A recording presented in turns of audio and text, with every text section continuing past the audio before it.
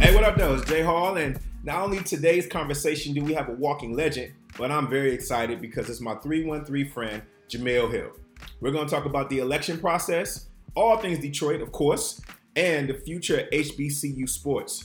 So kick back, get yourself some knowledge, and without further ado, let's get into it. Hey, friend. Hey, what's going on? You know, it's black people. We got to be late, right? I was just yapping, just like black people at the barbershop. Like, I was just... I was just like, you like, one more minute, I almost forgot why I was here. I was just like... Because you had some things you needed to get off of your chest. I get it. It's been a week. How are you?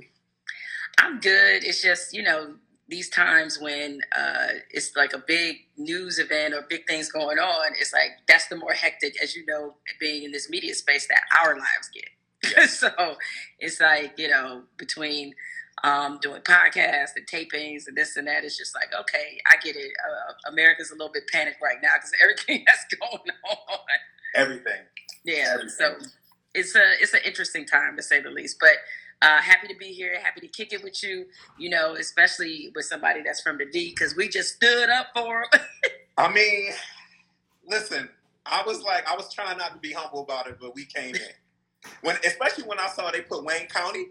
Yeah. Like, Wayne County never gets a shout out. I was like... Never. I was like, Wayne County?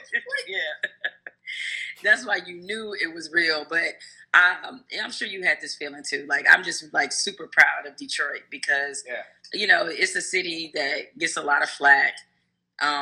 It's overlooked. It's an afterthought. And even though, you know, I think its reputation is not the same when maybe we were growing up, or I say since I'm 9,000 years old and you're considerably younger. I'm only like 4 points off you on the scale. You're like 4 points off. Okay. Yeah. So even though that's the case, it's kind of like it felt good to see the city kind of get recognized for something positive, for like voting and everybody getting out and, you know, even amidst all the frightening element of people, you know, trying to intimidate and harass ballot counters. It's just like, all right, it kind of felt good to see the city getting some props. Yeah, I didn't know I had to Google. I didn't know what TCH Hall was. Okay, me and my friends had this conversation. I was like, oh, they changed Como? I was like, how long you going that long? Yeah, exactly. I had no idea that they had changed the name of it. And a friend of mine who lives there still was like, yeah, they renovated it a while ago. And I was like, oh, I didn't even know that. So in the most pleasant way, I want to say, those of us that are natives from the city, when I discovered that they were at Coco Hall, I was like, yeah, they're not going to be down there long.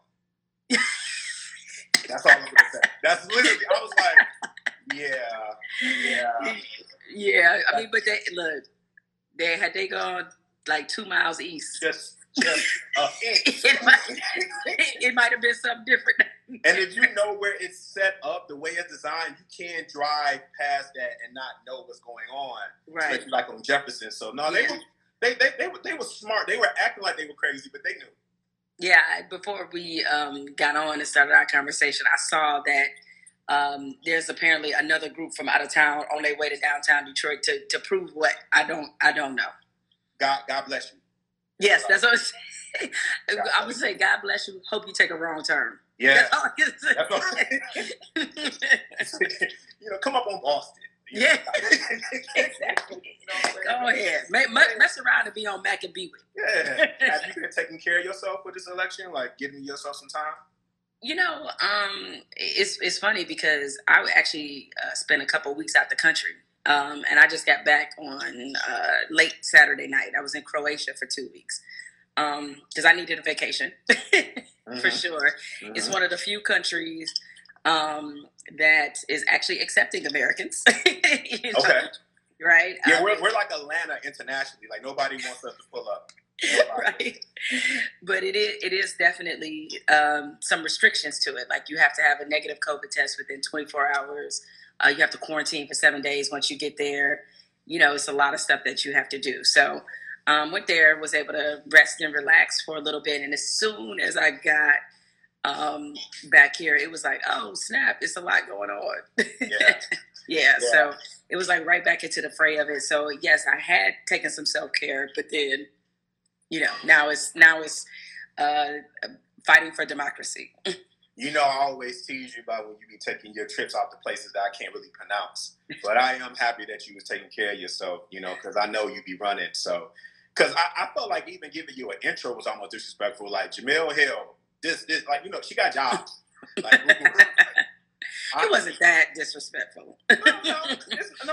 You've earned it, but it was just like, you just been so amazing. People don't know what you've been to me, but being a voice out there, I was so happy you drew the line and saying who you was voting for, because there were so many of these voices that were trying to act like they were in the middle, as if this was like a thought.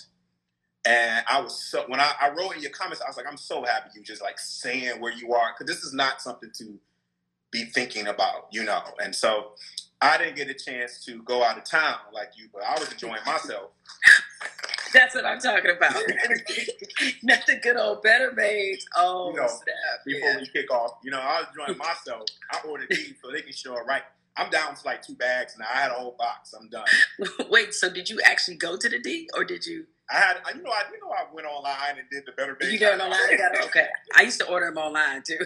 That's exactly what I did. The box showed up at my house, and I was gangster. I was good. Yeah, I was good. Well, I mean, the thing is, though, is like I was intentional about saying like who I was voting for, because, of course, as there should be, there was a lot of positive messages about everybody vote, everybody, get registered, get involved, and all those things. But the thing is that let's just keep it 100. Is like it didn't matter who you voted for. So it's like you kind of have to say as an addendum. And by the way, vote against. Yes. Mm-hmm. It's not that difficult. Before we even start, my sisters are both on here, and they are both Spartans, and they will kick me in my tail if I don't say congratulations not only on being a Spartan, but on beating Michigan. I was happy about that. Yes, I'm a State fan, but shout out to you. My sister Megan is on here, and she's like, I'm going to rep when she get on, so. That's what's up. That's what I'm talking about. Because, look, you want to talk about unexpected gifts? That was that was what? Hey, I keep it a buck. I wasn't even watching because I didn't feel like that. I saw the score come up on my phone, and I was like, oh, snap, like.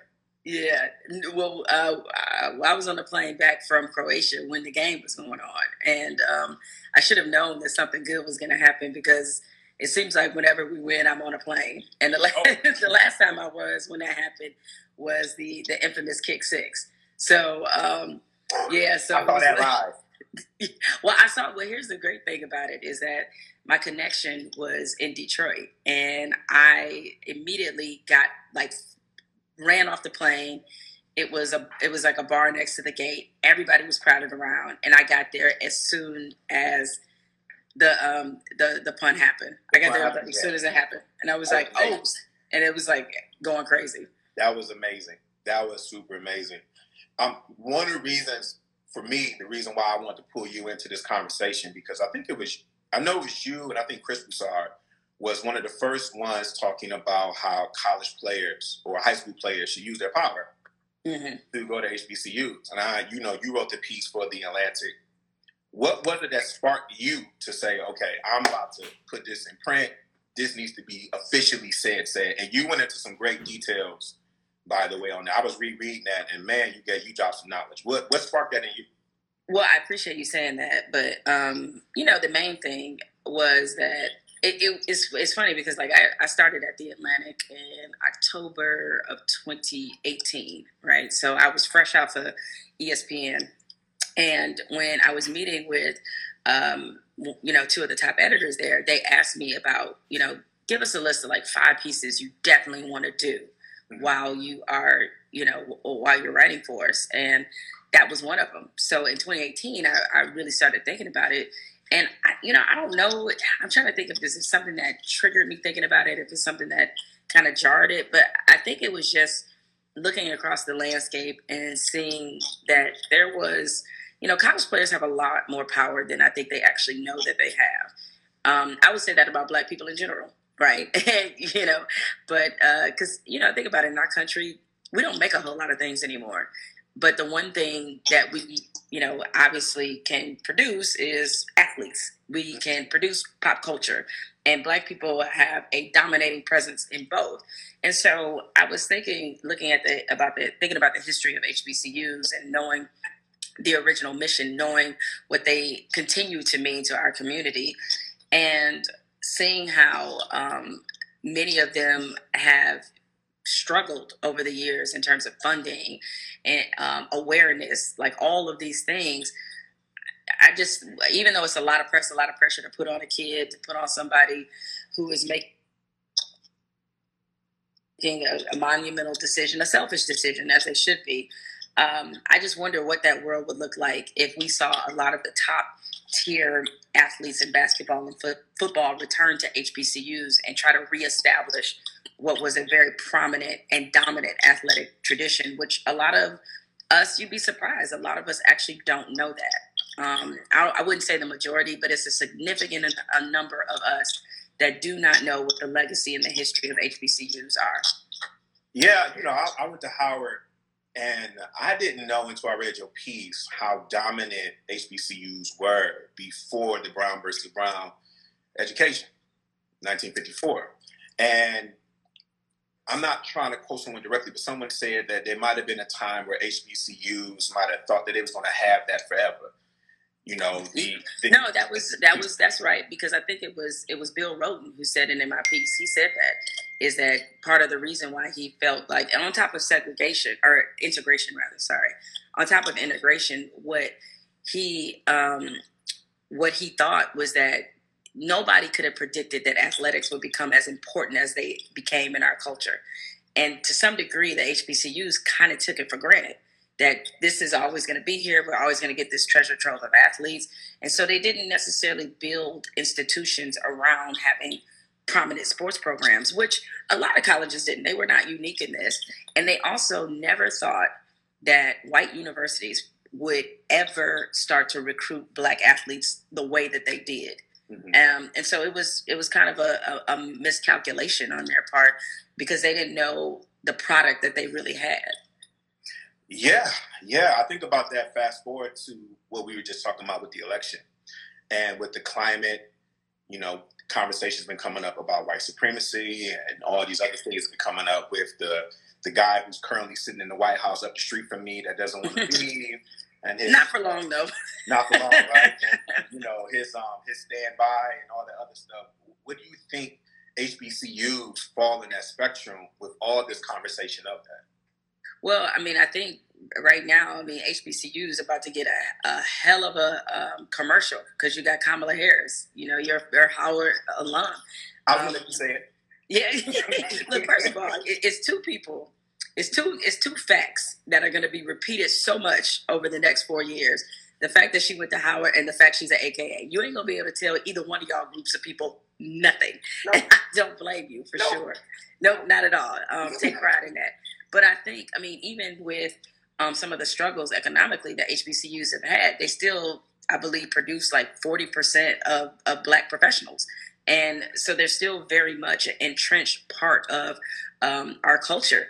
And so, what I would say is that we can't lose sight of the fact that even with integration, and of course, Black people can go wherever they want and all these other things, even with that if we don't have a society that really takes care of HBCUs, if we don't maintain that mission despite whatever the world looks like, then it's a huge blow for our culture.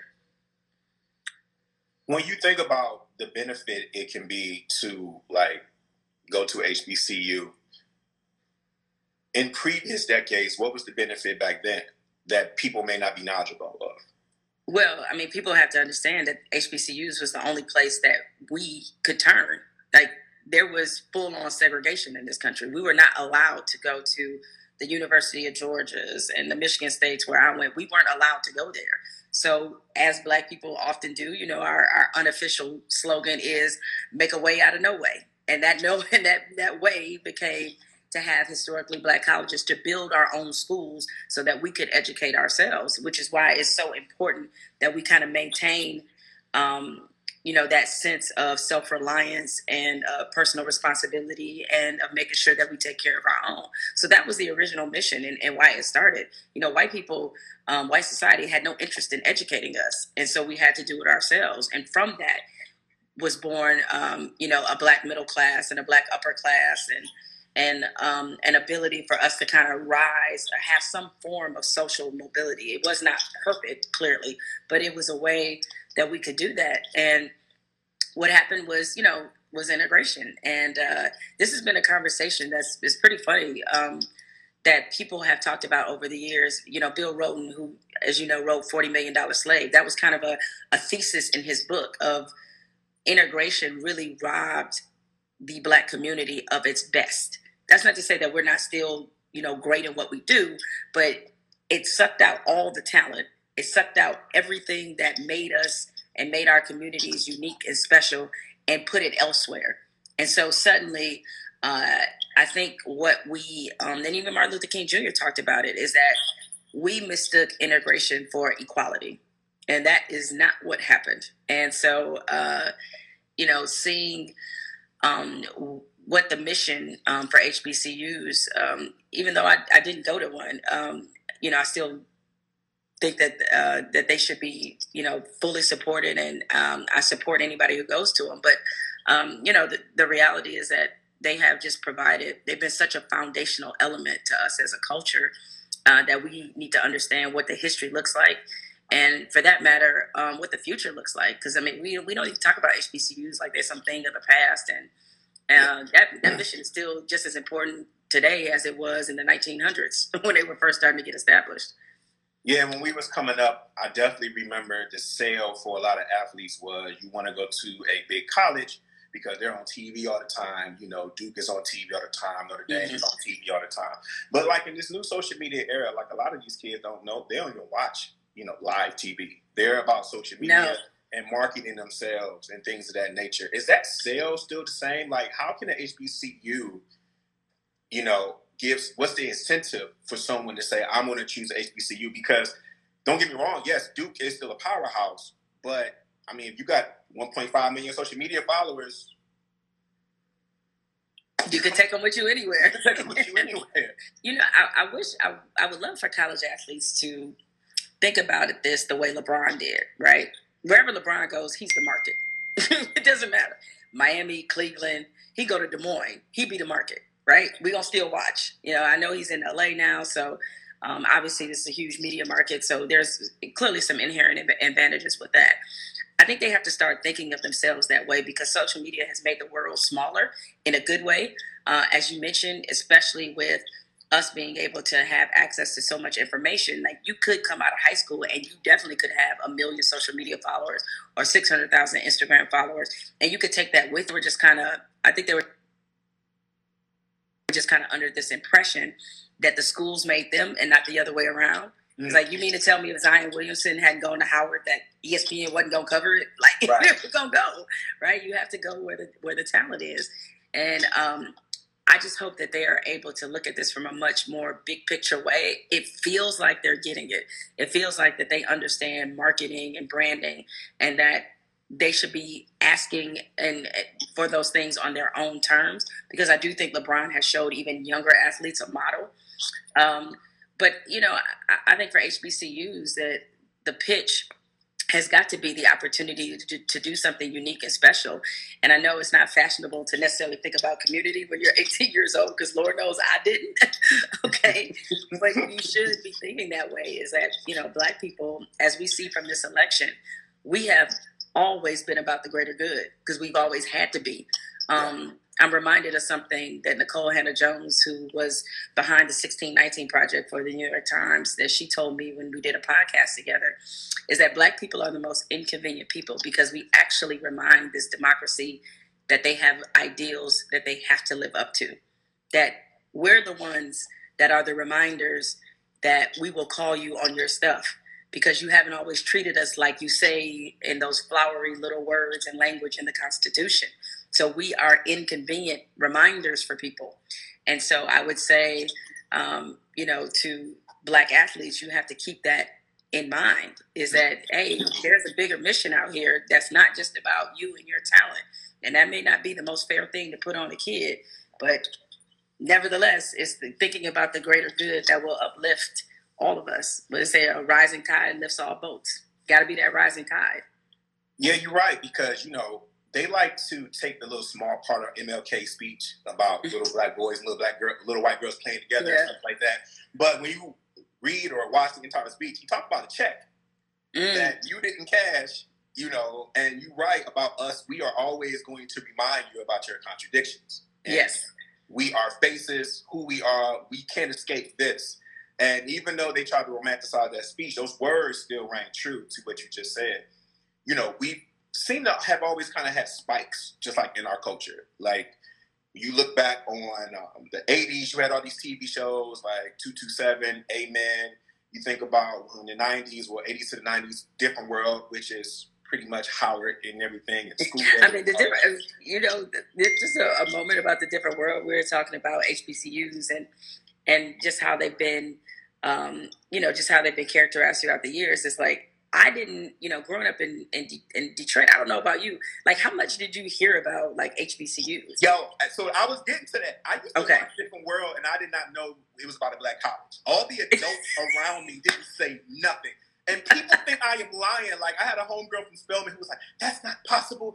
You grew up in Atlanta. Like, I'm sorry. Like, my mom went to Dorothy. You remember, like, the trade school? Like, it's not, like, I thought it was just black people hanging out and Lisa Bonet left. It wasn't until I started watching reruns when I got older, and I was like, "It's a black college." Like, I was by myself. Well, but you know what? I can understand why you thought that, because let's not forget what the first couple seasons of Different World looked like. That's when they had. I'm saying now. That first season was a struggle. You had no idea. No, they had white people all in the mix. You're like, oh, okay. It was white people in the Wayans family. That was all through season 1 of Different World. When you go back and watch it, and half the living color cast. Right. That's what was there. Do you think we need that for when it comes to like HBCU sports? Like, do we? I remember BET used to show football. Oh yeah, yep. But that didn't last long. Do you think we need something like that, like a revamped version of a new generation to build an interest in HBCUs? We do, and we have to build one that's kind of like distinct from just entertainment. You know, I've been to the CIAA tournament. Okay, so it's like, that has a certain brand of being like, oh, it's a tournament, but we're going to party. Or even like the black college games that would come to the D or whatever. I think, what was it, like the Motor City Classic or something like that? Right? The Kwame era.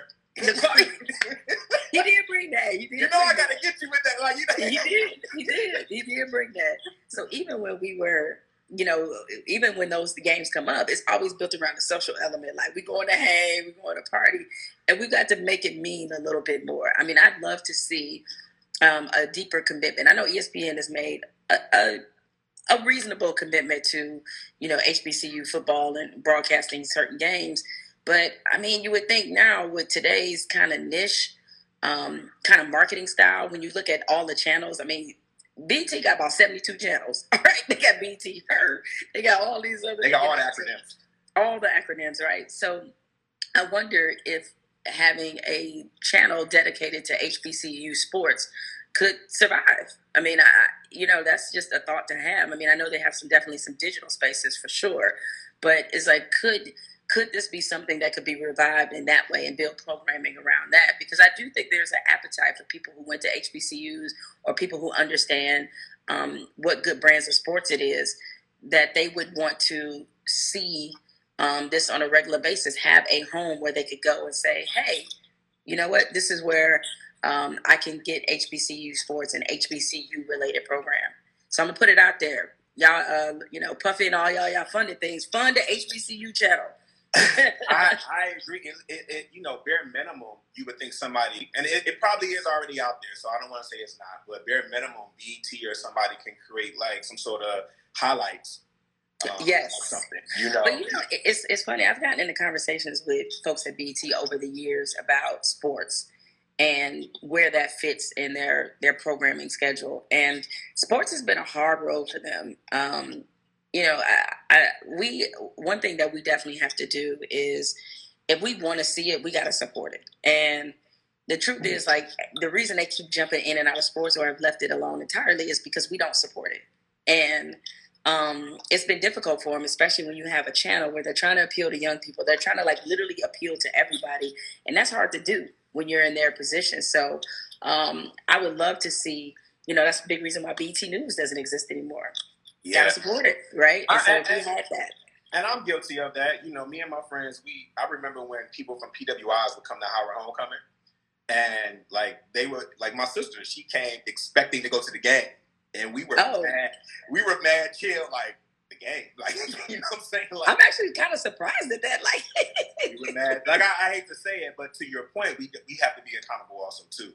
Yeah, if we have like nothing else, I should be buy the ticket. You know, it was like and put the money in the bank because the money is coming from all of us if we try to use our sources in it. Do you think, how do we keep it from being like just like savvy, like a trend? Like shout out to Beyonce for putting that on Netflix, but we've seen these bumps in our culture. We have.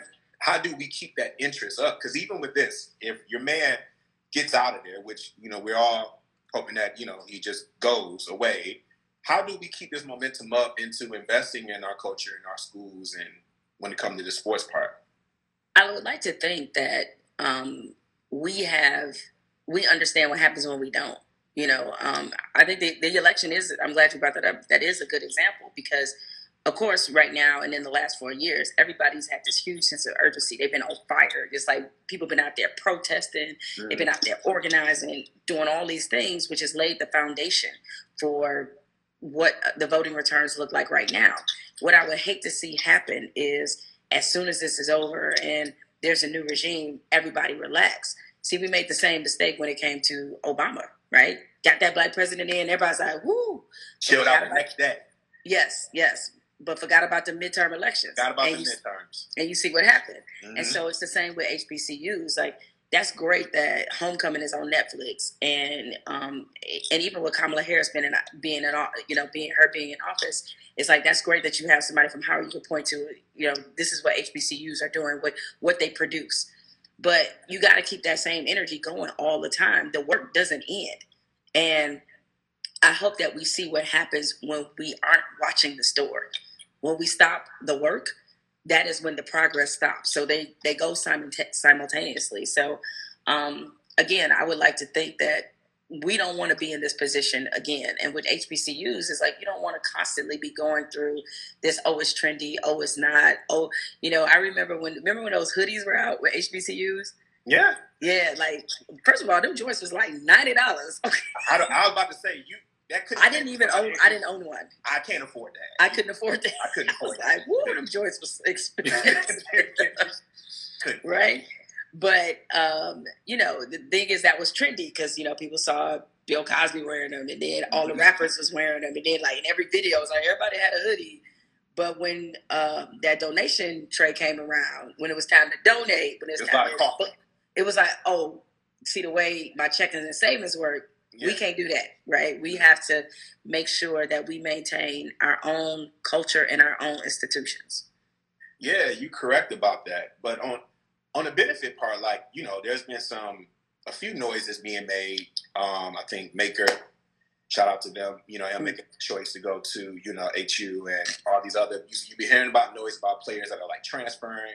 Yeah. You heard a lot about it before COVID kicked in. COVID kind of quieted a lot of things. But in your mind, you're 2025, if some of these recruits, if they actually stay and it's homecoming, what is something that's going to be for them afterwards? Like, are they still going to get drafted as high? Is it the D-League? Because I'm saying why I say that, because I remember Jalen Rose was talking about when he stayed an extra year, he dropped down like points in the draft. Yeah. And he was like, if you want kids to stay in school longer, you have to stop punishing them for wanting to get an education. I agree. So what would you say would be for someone postgraduate if they choose, if they're a high recruit, they're 3-5 or whatever, and they go to HBCU, what's for them afterwards? Well, I mean, what I would say is this, is that like, they can't, I think they always have to be playing the long game, that like, as he said, the NBA, I mean, and they've been doing this for a while. It's like they punish people who stay longer, which is weird because then all they do is complain about the lack of experienced players that they have to choose from. Every week on TNT, that's all they talk about. Yeah, it's like, oh, they don't know anything or they're not experienced enough. I'm like, well, yeah, because they left after 1 year because they were afraid of what would happen when they didn't. Yeah.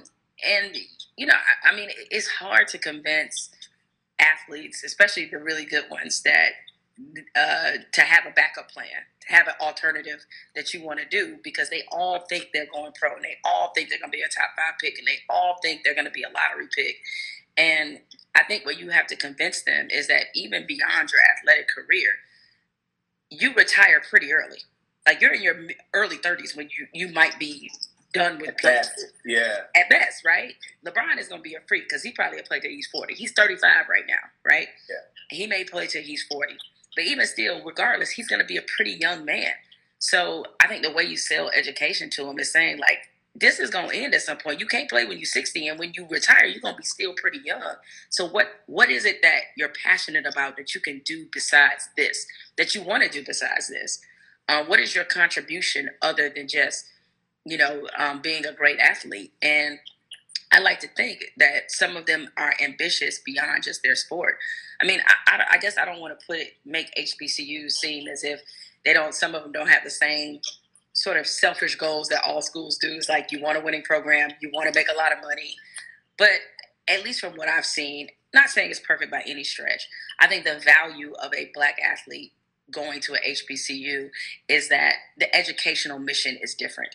Like, I don't think that there's the same emphasis on, say, you look at any predominantly white university, and when they're showing all of their majors, it's like everybody got the same major because they ain't really going to class. They're just kind of faking like they are. Mm-hmm. The HBCU mission feels different from an education standpoint. So to me, that's part of, like, what should be their sell when they're coming into homes and talking to parents. It's like, you go to X university, like at Michigan State, they all were majoring in kinesiology. It was like, really? It ain't that many damn people interested in kinesiology. Okay. I'm only laughing because that's like so true. Because it's true. It's like, I was hanging out up there, and I'm like, no, that's actually true. Like, kinesiology, you see stuff like, you got a football team of like 50-something guys, and 35 of them got general studies as a major. You're like, come on now. Like, who are you doing? So I say all that to say is that I think they have some advantages that they can sell to kids about either wanting to attend this HBCU, or in some cases needing to stay a little bit longer, because there is a lot of value in education, and especially when you look at the rates that Black women graduate versus Black men. I think it's really important that we emphasize this message with our Black men. Part of the reason why there is a gap between the number of Black women who are professionals and the number of Black men, even among those who had some college, is because, in the athletic world, as a Black woman, you got to get your degree. Your professional future is like either doesn't exist or it's limited, right? You only going to play a certain amount, so you got to get that degree. And so you have like 80-some% of Black female athletes who get their degrees. And when their career is over, these are another huge batch of Black women out there with their degrees. Yeah, because, confession time, I went to Wayne State first. I was just hanging out, like we do. And it was becoming I like to say, the educational trap. Because a lot of them brothers, shout out to them, they probably still there hanging out in the Student Center building. But when I went to Howard, I can say Howard saved my life. I went to Howard during the Bush Jr. era. And when Bush Jr. said something stupid, the big difference I tell someone between the PWI and HBCU, when I walked into my math class at the PWI, when Bush Jr. said something stupid, we talked about math. When I was at Howard and I walked into my math class and Bush Jr. said something stupid, my math teacher came in like, did y'all see what happened last night? That's what I'm talking about. That's what I'm talking about. And I tell my friends, like, when you're talking to somebody younger, you want to talk about the Black college experience, tell the stuff that's not on paper. Tell them about the lady that called me and was like, Mr. Hall, you have a $35 balance. You're not going to graduate. You got to compare it right now. And I brought her flowers the next day. Tell those stories about how, like, even postgraduate, how you and I met. I went to NABJ conference, and my Howard friends put together a pot for me because the opportunity came up so last minute. I couldn't just go like that. And they was like, nah, you're going. You understand? And so, like, that everlasting love that you got that's not written inside the brochure, that I don't think gets exposed enough. That's, I think that's like, those are like great points and great anecdotes to share because, I wouldn't change necessarily going to Michigan State, but as any Black person who goes to a predominantly white school knows there are levels of microaggressions and macroaggressions you face all the time. And, I started getting, death threats and hate mail when I was in college, working for the college newspaper, the State News. It started there. And it was at Michigan State that I realized how truly racist of a country that we live in. And when you're a Black student and you are surrounded by people who do not look like you, that's a certain trauma in itself. And, you find, of course, your Black network and, how on these campuses, a Black student, you have your Black student alliances and, whatever. Not saying they don't need those at HBCUs, but hell, going to school at an HBCU is the Black Student Alliance. And so, especially, look, I was on campus when the OJ verdict came down, and I can't even tell you what that day was like. It's like, I can only imagine. I know if I'm on a Black campus and that go down, it's going to hit a little differently. Okay? Than being on a white campus where I'm like, should I go to school today? Like, what? Well, technically at that moment, one of my high schools, because I went to 3 because I was testing my mother's love. My first high school was majority white. And I was there when the OJ verdict dropped too. And it was a different feeling. We all somehow dropped our percentages and our grade point average because we were celebrating too much. And they got the last laugh at that school. Hence why I ended up leaving and going to the next 2 schools. So see what I'm saying? You're definitely correct about that. And to what you said about the treatment of Black women, because even then, back when my sister stayed at homes on MSU's campus, there were a couple of times where I had to go up there on a Tuesday, because somebody wanted to try her 7-mileness and she wasn't going to back down off that. But I had to just come there and just be present, right? Because to let them know. Yeah, because it was some feeling in that, but. The thing about also the HBCUs can't seem or the most complaint that I've read that a lot of athletes create is the facilities. They always think that the HBCUs and there's some truth to that. They go to a facility at a Black college and listen, that gym at Michigan State is immaculate. Okay. It's like it's not the same. So how do you stress that appeal to have them see over that? Because as an athlete, even if you are the purist, you want to compete the best, and you need the best to compete with. I think honestly that's kind of a really significant hurdle at a lot of HBCUs. It's like they just don't have the facilities. Now everybody can't be Oregon. People at PWIs can't be Oregon. Oregon, they got stuff that look like it's the future. It's just that's just ridiculous. But when you have Nike right there.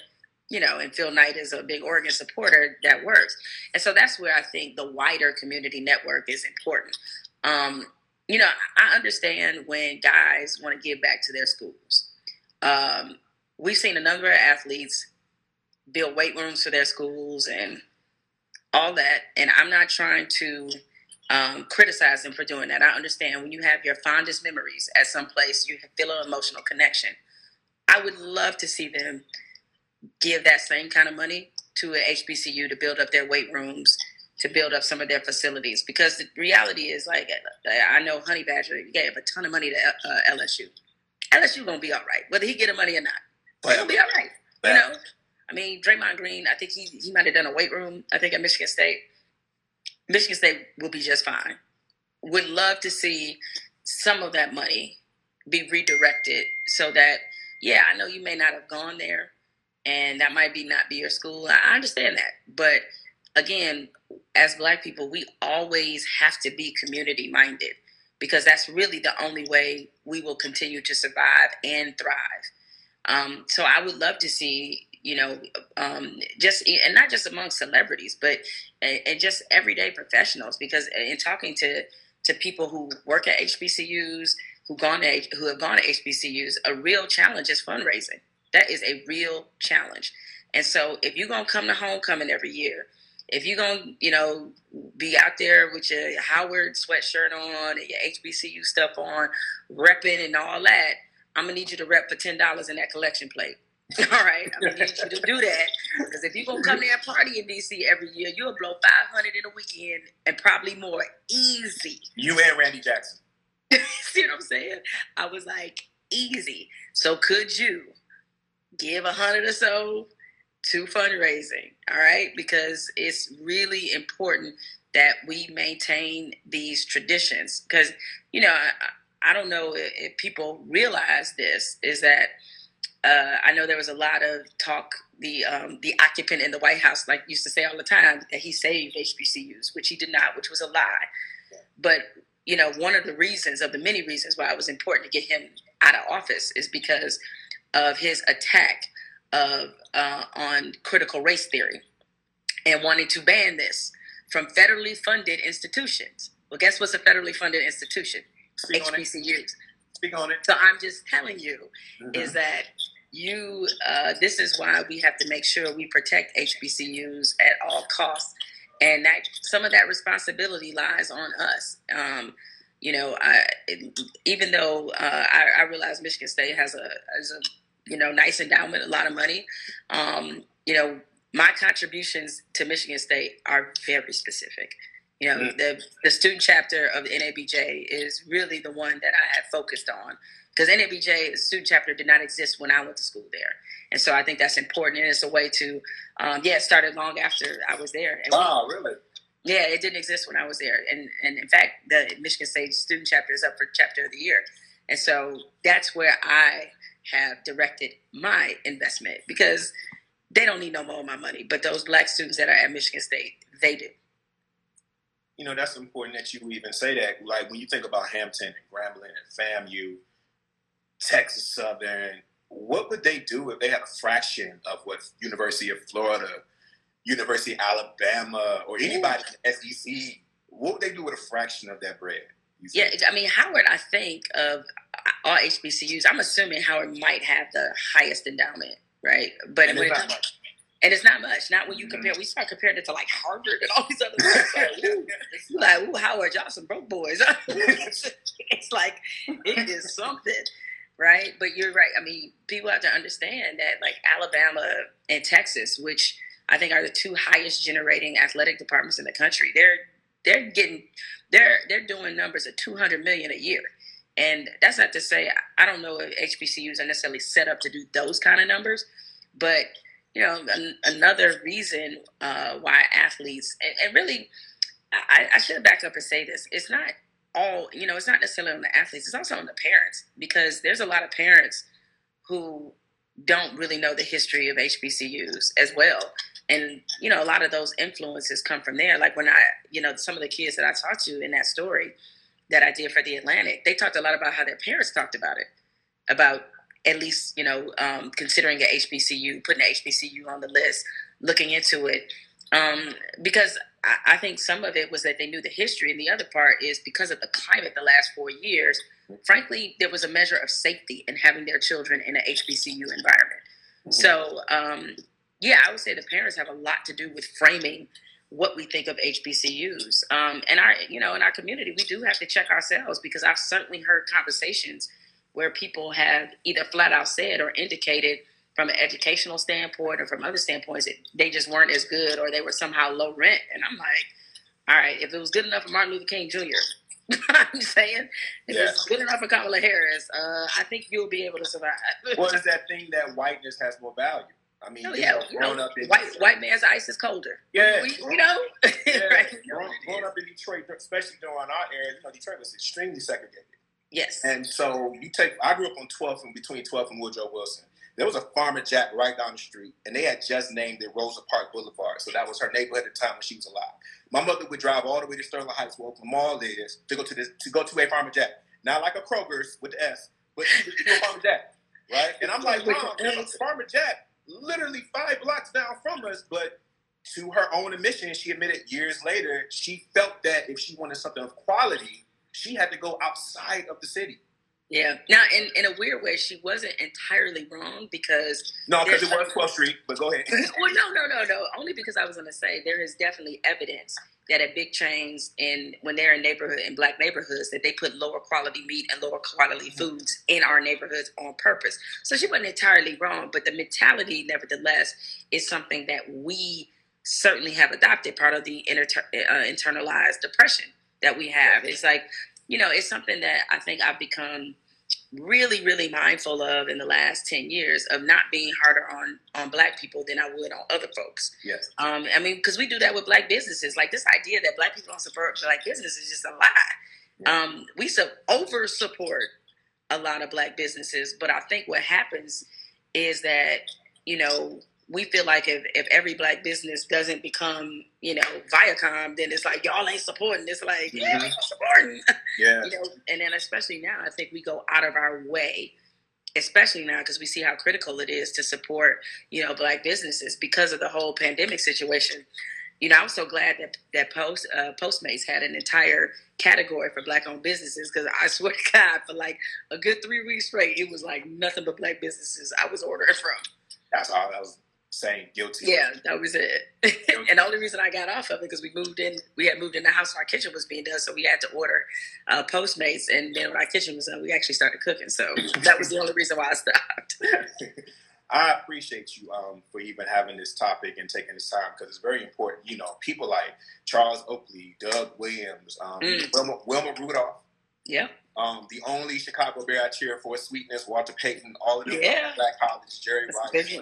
My mother's, hero, Thea Gibson. All of those individuals came from there. So there's greatness in that. And for you to be a Spartan, and I don't even think people understand. I love MSU as far as sports, but I don't think they understand where you come from that space. It is a very white, small, like the Black people.